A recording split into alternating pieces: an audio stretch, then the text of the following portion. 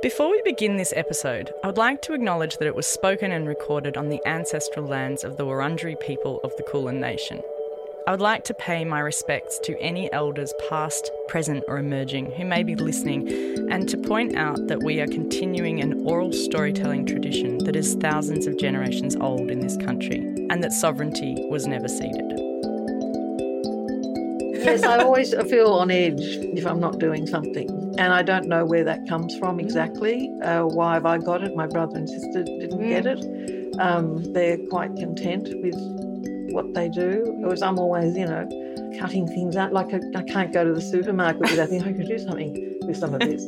Like I think I've been on one real holiday where you actually go to the beach and there's no art galleries. Welcome to A World of One's Own, a podcast where I speak with a series of artists I respect and admire. I'm Snaith, and today I'm speaking with Elizabeth Gower about an early work of hers called Precious Life. Our conversation takes place in her Collingwood studio, surrounded by 40 years worth of tiny pieces of cut paper from junk mail and packaging, all sorted into colours and arranged in trays, big and small. We discuss the practice of collecting and sorting and how this bowerbird approach has adapted and changed over her life. How long have you been in this space for? Oh, I had a space actually upstairs, so I've been in this downstairs space. So I keep moving around. Probably 3 years. Well, that's good. It's settled. Yes. And you have, you are a bit of a bowerbird, I can see. Yes, but most of the things I collect are fairly small and they're flat. They're paper generally, which I think might have been why I sort of started collecting cut-out images because it was easier than the actual real object. Yes. So a little bit of economy there. And things, I have stackable containers, so when I do move studios, because I actually counted the other day, I've had 37 different workspaces in my life, including like the kitchen table when I was at art school and the garage, or whenever I was working on a piece, like sometimes you might just have to rent a big space for a short time or something like that. Yeah, to do a certain show and then or a certain project. Different studios, different times. I tend to make big work when I've got a small studio and small works when I've got a big one. So that's it never really Freudian works or out. Something. Well, I was actually going to start by talking about the work that's in the Mornington Peninsula Regional Gallery collection, which equally is an unusual size, I guess, and sort of, what do you call that, dimensions. Yes. But it's all I know about it. I've seen it in the flesh. I got them to show me, and we will be hanging it, which is exciting. Mm-hmm. It's called Precious Life from 1994. It's a long sheet of drafting film, probably 2 metres, could be longer, with a large circle in the middle, and the circle is painted in sort of a silver reflective paint of thousands of little images from everyday life. It comes out of a body of work called Beyond the Everyday or Fragile Life from the sort of that started in the late 80s, went through the 90s, where I would be finding imagery, still collecting the imagery but not collaging it, just tracing around it, drawing it. And so most of the works so it came out of a history of maybe 10 years of working with found imagery. And each object is one of a kind. Like there's no repeats. One aeroplane, one car, one baby, one high chair. So they're kind of like iron. symbols, right? They're simplified. Symbolic of contemporary life, I thought.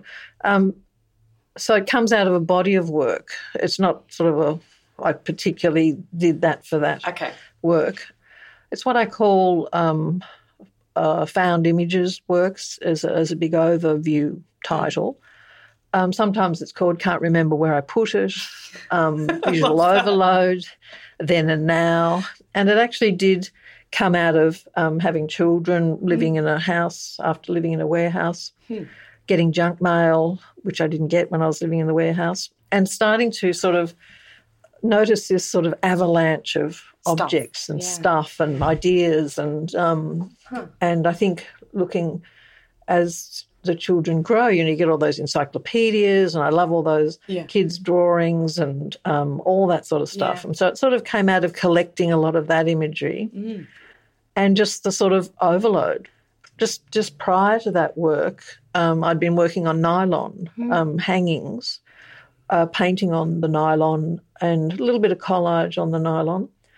And I guess that's where that became Fragile Life, that series, and then this work was an extension of that. So, yes, they gradually faded away. Well, I was really drawn to it. I mean, when I got to choose who I spoke to, I was, of course, wanting to speak to you anyway, but I was drawn to the work because it seems so sort of, fragile is the right word, and almost flimsy, which as a metaphor, fleeting, in a way. And life is a bit like that, isn't it? Well, I think, a lot of it was happening in that 10 years prior to 95.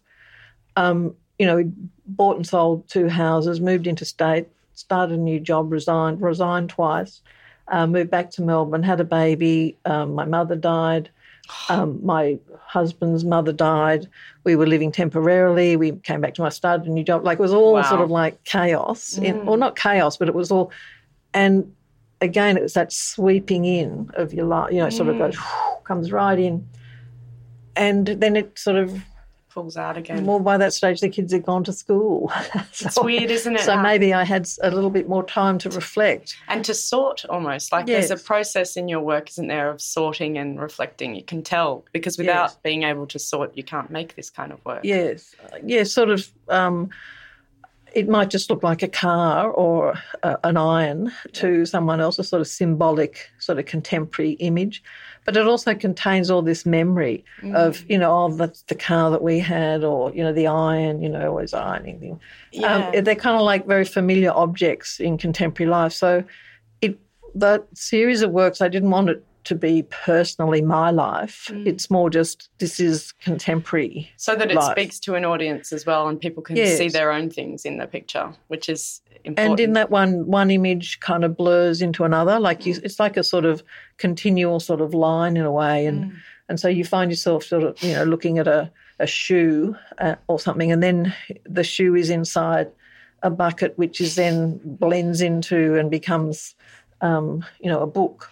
It is a little bit like that. I think it was Freud who, what you see in a picture is sort of says a lot about yourself. So, or what you immediately identify, or the first word that comes to your head is what you're preoccupied with. But there is that sort of unconscious, but in your work where you can get lost in this sort of, you can do the magic eye thing where you blur your eyes a bit, or you can go into the detail and see a wine bottle.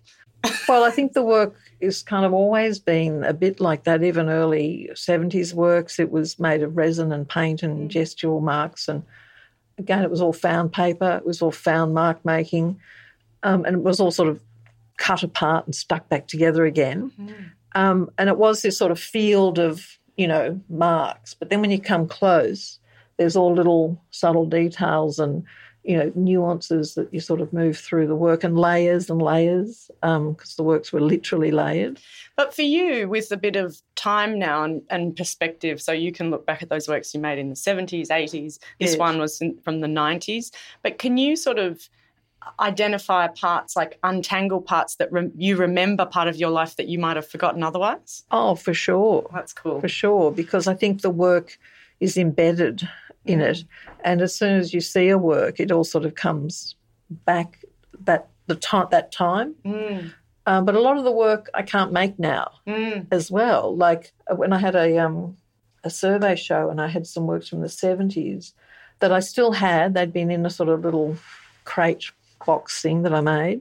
Keep everything.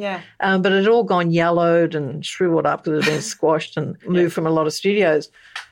And it was made out of like wax paper, for example, lunch wrap paper or newsprint. And I said, I could remake it. I've got the prototype here because I don't want to show it brown. It was a temporary installation. It was temporary work. So I remade it. And it was weird because I can't make that work anymore.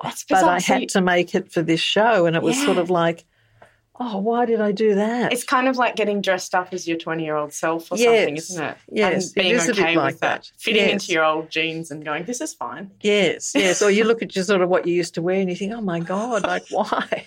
But I love that we're almost different people. I mean, it was you, but you can sort of look back at your old self and go, this is now where I am. Well, the weird thing about being older is that you can sort of look at yourself. When you're in it, you can't see yourself and you're just in it. And then you've got a little bit of a history and then a 10-year history and then a 20-year. So and then it all makes sense? Tell me it all makes sense after. No, it doesn't. Sorry. Damn. It reminds me of when I had a chat with Sally Smart in the first series of this. I loved what she said, something to me.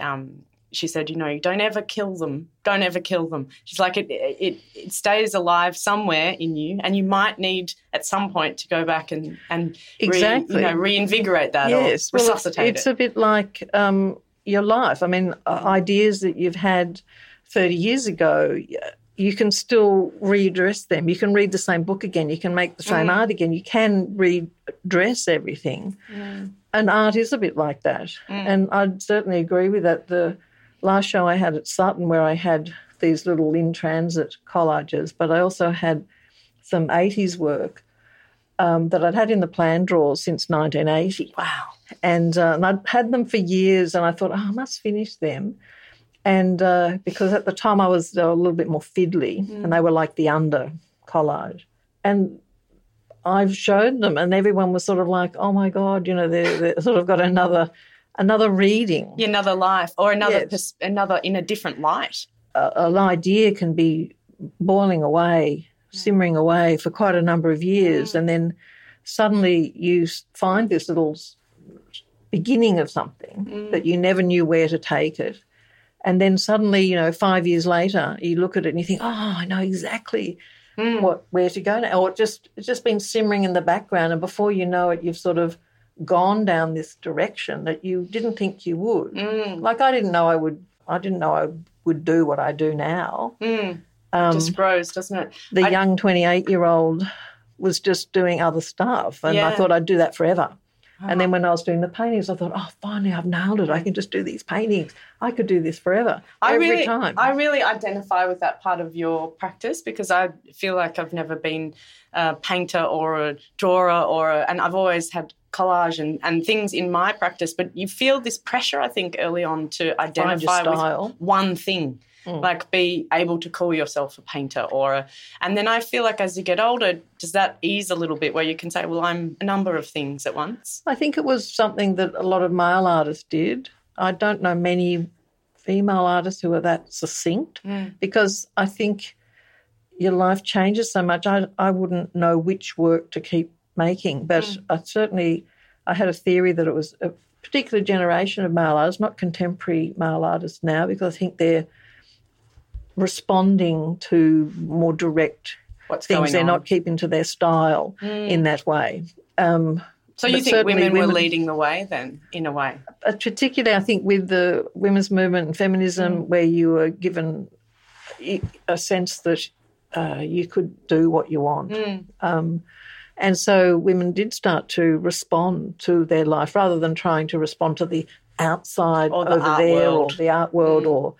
Well, obviously some women do. You've got some really good, minimal artists and abstractionists and everything like that. But I guess women started to respond to what they want to respond to, not trying to fit into a style. Which is so important that that happened for our generation and the next generation of women. The male artists has experienced that too because they've been given permission not to have the sort of style that you stick with for, 50 years.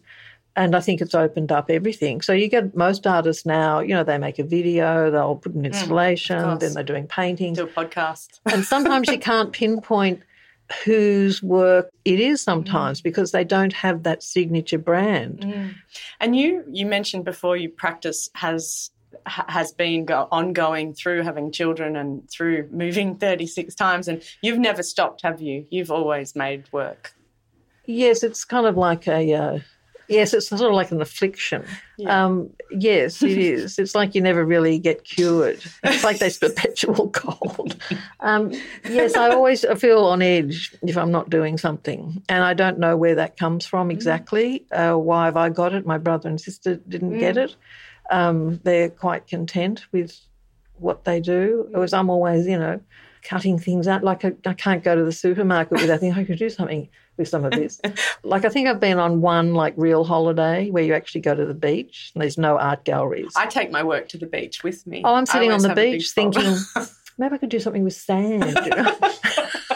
Or I start taking pictures of all the buildings and, you know, you can't sort of stop your brain from thinking about what can I, you know, oh, look at that colour. Wow, look at that. And it's just the way you're sort of wired somehow. And when you're not allowed to work, it feels really unnatural, doesn't it? It's not. Well, when you have times where you're sort of, you know, in a lull or you're so busy doing other things, you feel sort of like you haven't had time to think. I do find myself, I get like overload.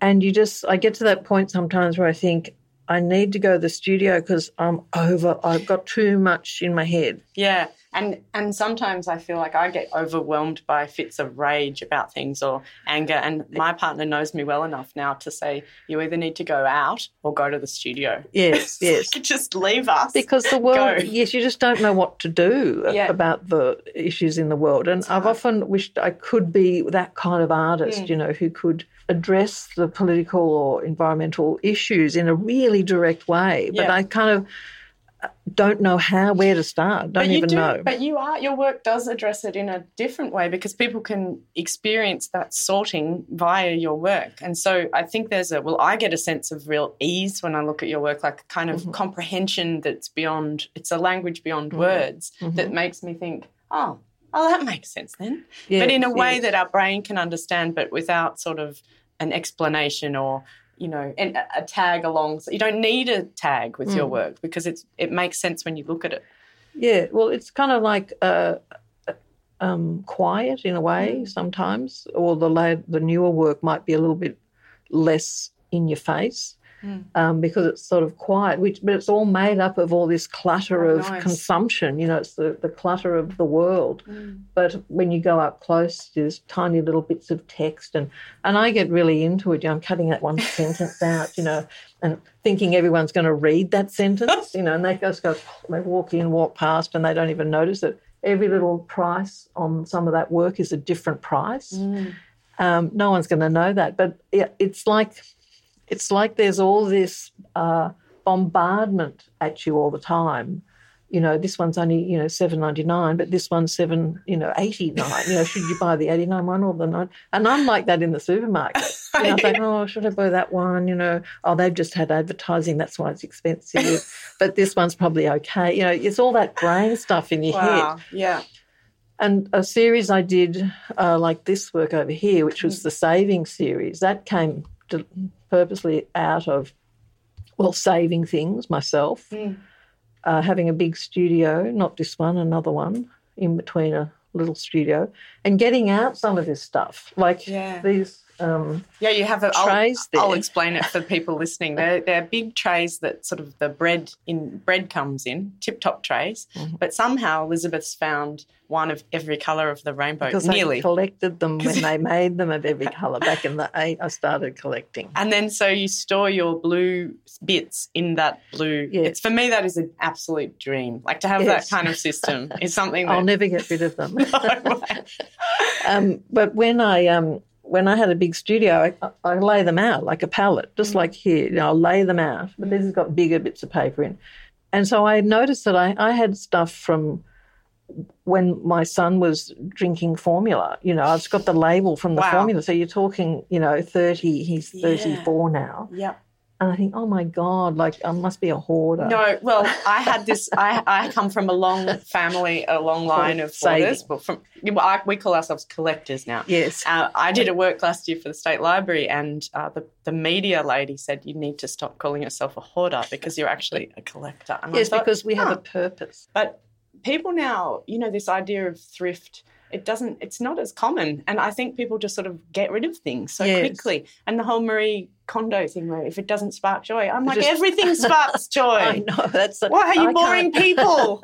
I can't do it because I've listened to her thing, you know. You can't do it either. I like the fabric, you know. I don't like the style, but I could use that. Exactly. So you never get rid of it. No. In fact, it's worse because you go through the wardrobe and you think, oh...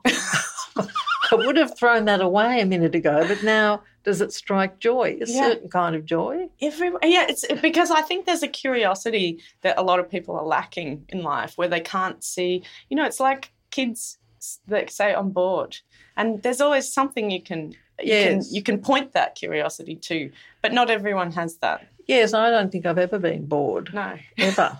And I always think it must be quite nice just to actually have a rest. But I think the other thing that why I started collecting packaging and things, supermarket and detritus from consumption and daily life was when I had kids and that compulsion to make art. But you've got limited time alone in the studio. And so it's almost like finding a way through everyday activities where you can get excited. So even just going to the supermarket's kind of exciting. And you feel like you're doing something useful as well. Because I'm looking for green packaging, or something like that, or the multiple images, or you're walking along the street and you're noticing the shadows and you're noticing all that sort of stuff. It's sort of like a way of to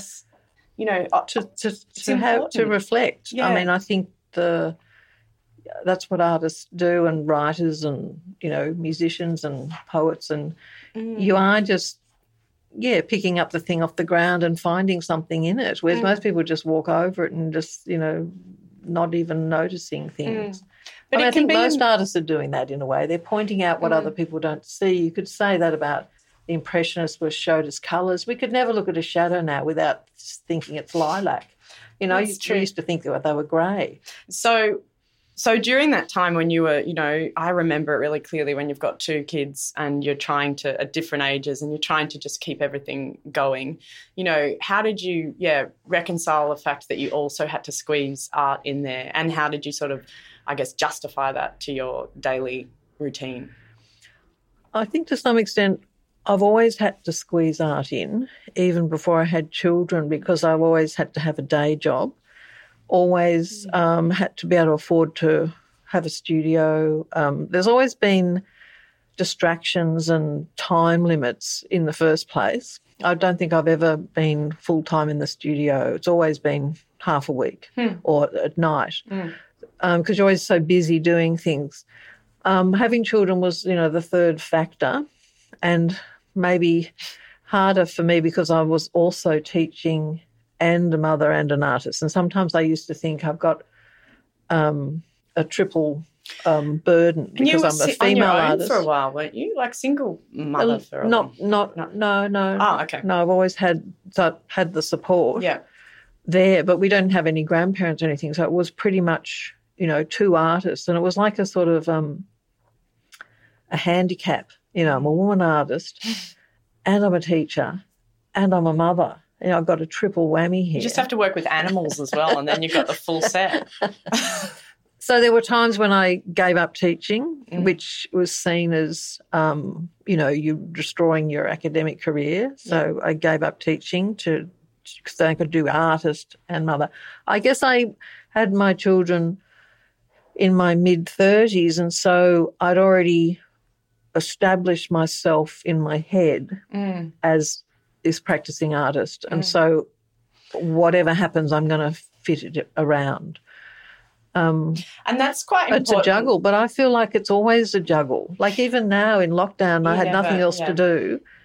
It's a struggle because there seems to be so much. You've got to go to Bunnings, you've got to do the doctors, all that kind of stuff. Yeah, exactly. It's always stuff, Yeah, so but I feel like it does. I mean, lots of younger artists sort of ask me, and I know you get asked all the time when you've had children, like, when did you know it was the right time? And I was like, there is never a right time. No. Like, it doesn't matter how sorted you've got everything, it's always going to throw you into chaos. And it's almost like you just sort of have to jump in if you're going to do it. You have to accept the chaos. I think it would be very hard if you were an artist who required incredible alone time, because you're not going to get it. Yeah, that's right. And I think my survival in sort of fitting my art into the family or getting my family to fit into my art, I'm not sure which came first or whether I was that kind of artist in the first place that my work could adapt to it.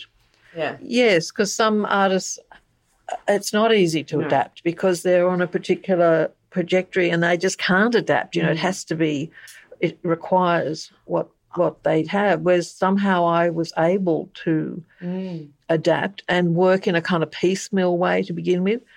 You know, like I'd be cutting out things, collecting things while I'm with the kids. Yeah. You'd go to the art shop with the kids. You'd go to you do all that. Yeah.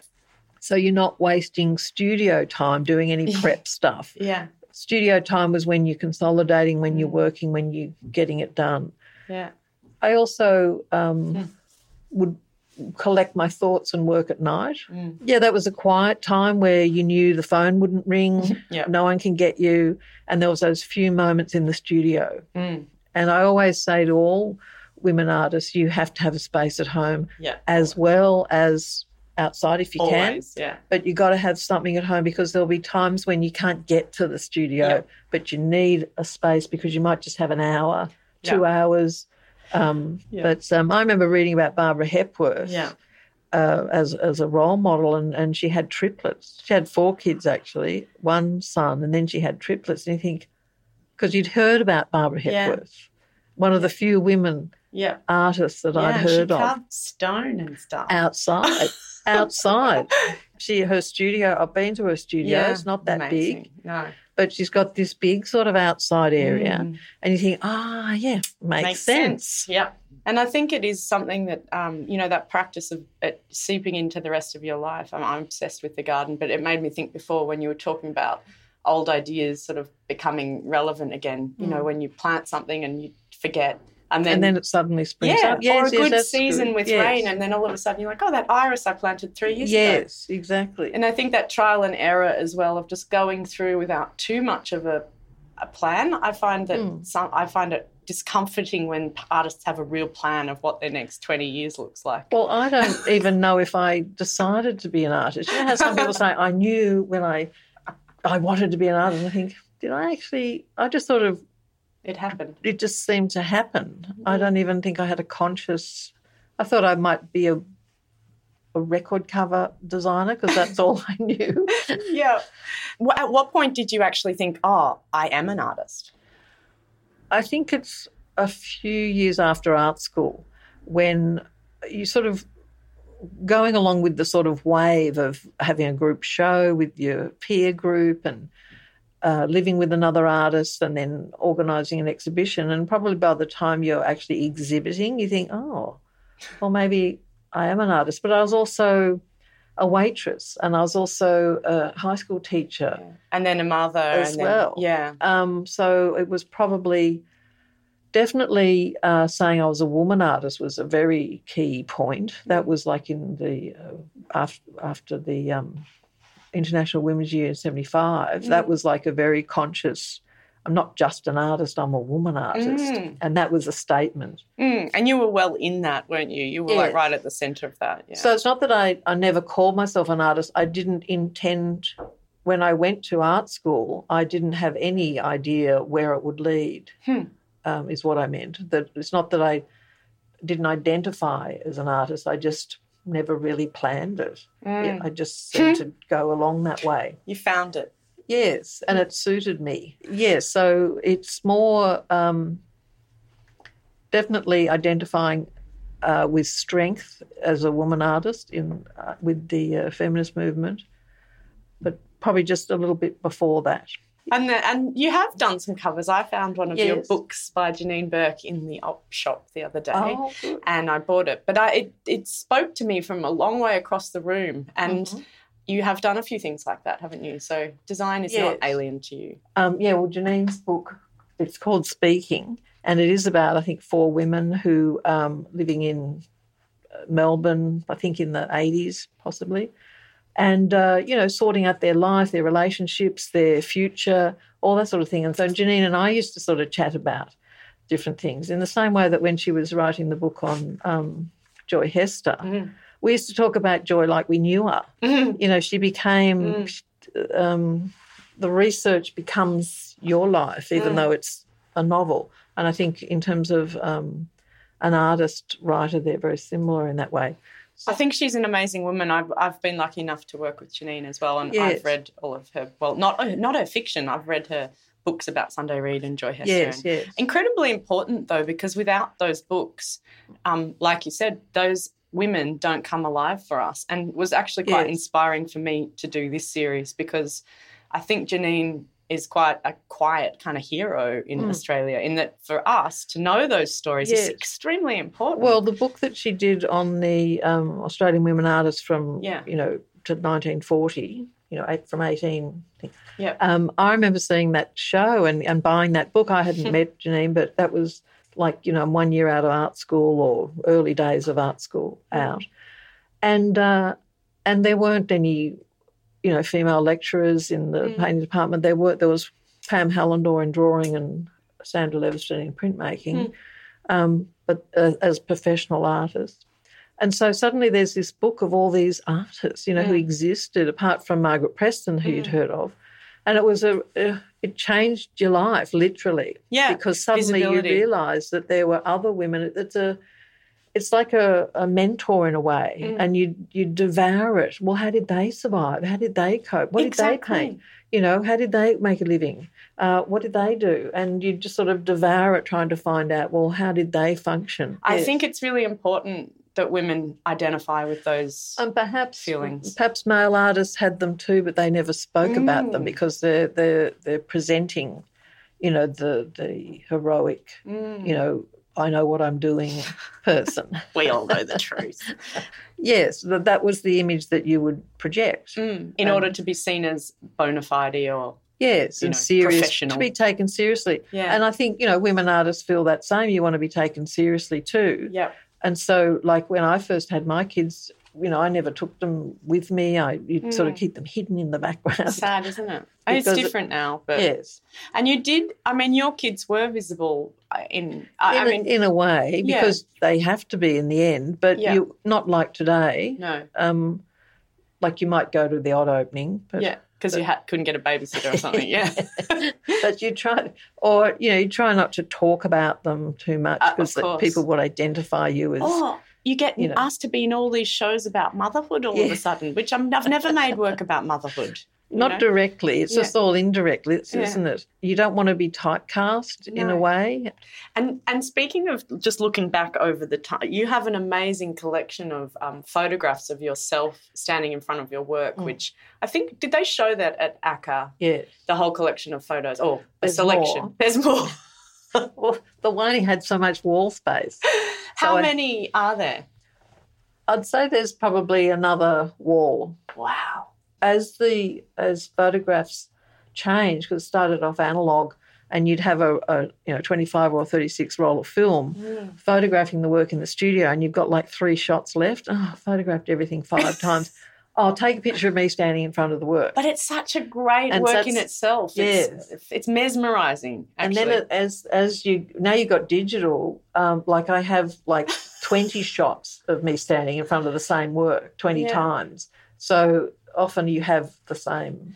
In that work, it actually is the place and the photographer as well, because that's like the history of the art world. So it's like a triple history, because a lot of them are artists and they're people who were friends at the time, curators, or the gallery director that is no longer the gallery. Doesn't there's like a history, different type of that history runs concurrent, sort of behind underneath. The lens. Yes. Yeah, interesting. And I find that bit, as interesting as.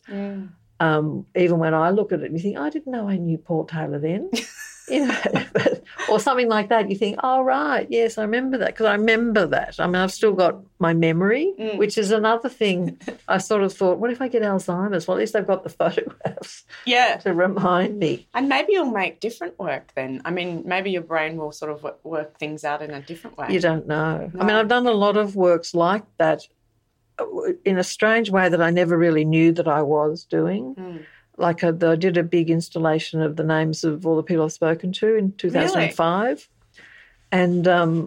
And it was 1999, and my generation always thought we'd be dead by then, or we'd be too old anyway to enjoy it. It was always this pivotal moment where you think, 99, it became some sort of big thing. And so I said to John, my partner, why don't we have like a huge New Year's Eve party and we'll invite everybody we know. Let's have the big. So I started writing down everyone I knew. The names. And of all different parts of my life. Wow. And then I thought, we're going to have to hire a venue. And then I'm looking at prices of venues thinking, this is going to cost like thousands of dollars.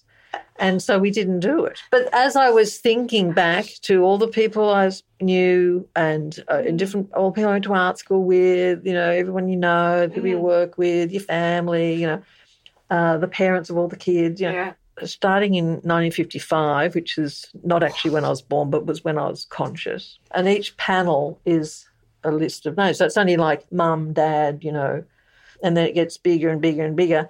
And then it sort of goes small again when I was overseas, and then it goes really big when you're teaching.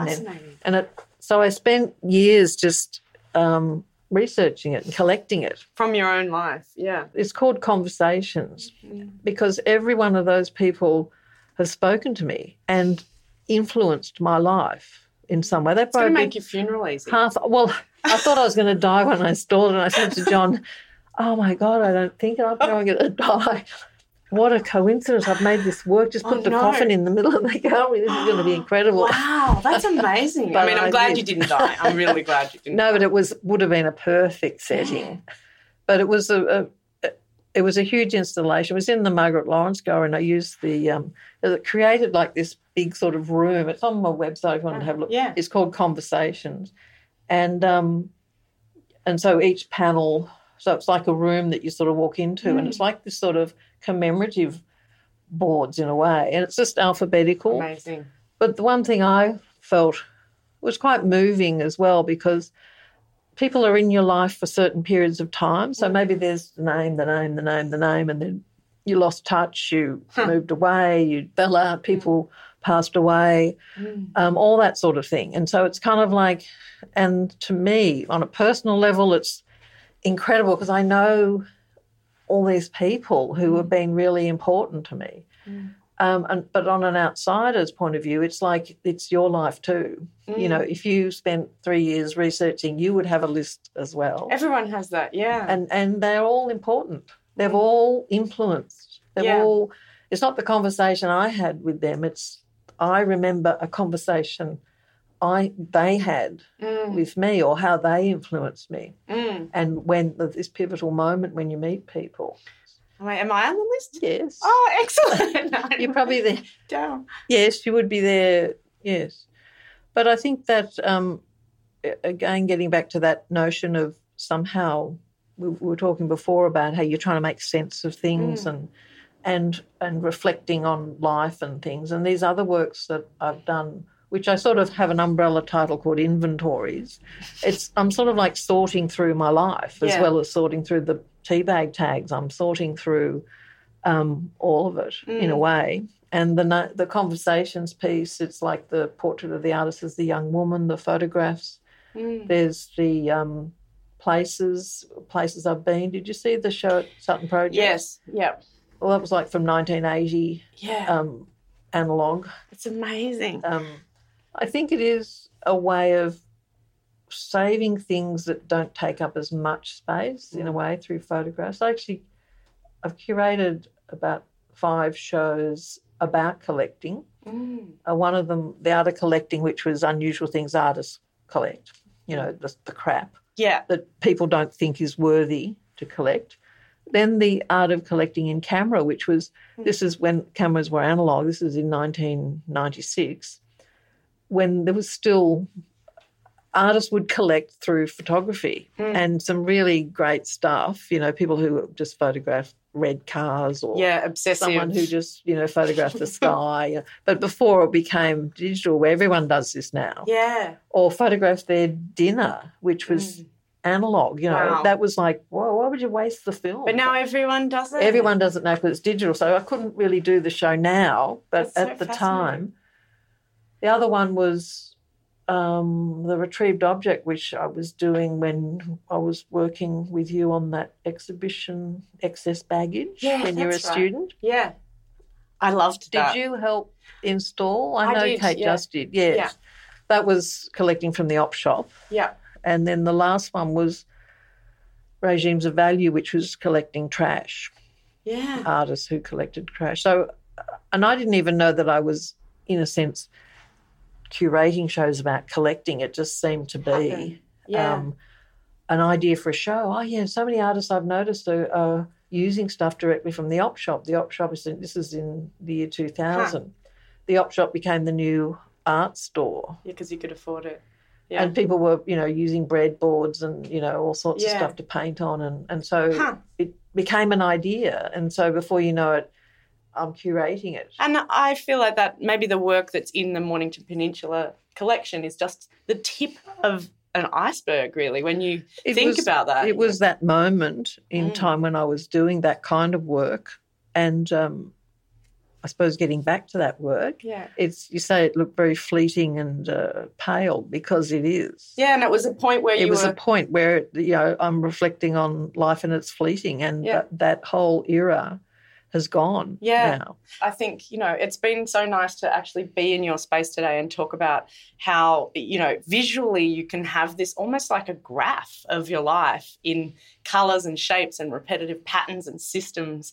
And then, just from one trigger that made us talk about this, the fading one, but now you look around and there's like some are really rich and some are really dense and complicated and really it's just a sort of Venn diagram or graph of how we live our lives. Yes, and that sort of passing times in your life because it does change. Yeah. Even just culture changes, all the technology changes, everything changes. And what's around us changes and we that respond affects to that. How you respond. I mean, when you look at the internet and iPhones. I mean, it's revolution. Huge. But it's so gradual. And then things like climate change, which is changing the way we live. And it makes me think, well, what is your work going to look like in 20 years' time? I can't wait to see. Well, it'll all go into landfill. Don't say that. I probably feel a bit bad about that. I feel like I could talk to you like all day, but I'm noticing that, we've probably been talking for a very long time already. It's going to be a big edit. It's been so, so lovely to be in your studio with you, and I just wanted to say thank you for having me here. Oh, well, thank you for coming. It's been a pleasure. And I'm going to hang that work in the show. So we're having a show at the end of all of this. We'll have the conversation and the work that will see the light of day so everyone listening can actually come and visit it. So I'll see you then. Come down to the show. I've always admired Elizabeth Gower's practice since she was one of my lecturers at art school. Making a positive and elegant product from the bombardment of images we receive daily is so impressive. I love the way she talks about the sweeping in and her commitment to keeping everything, even all the names of everyone she's ever encountered. Her advice to young artist mums to accept the chaos and even to try to build it into your practice was a real gem. Our discussion of Janine Burke happened to be quite serendipitous because Janine will be speaking on the public panel at the Mornington Peninsula Regional Gallery in April. This panel will be documented and broadcast live, so keep an eye out for that too. This special edition series of A World of One's Own was commissioned by the Mornington Peninsula Regional Gallery as part of their 50th year celebrations.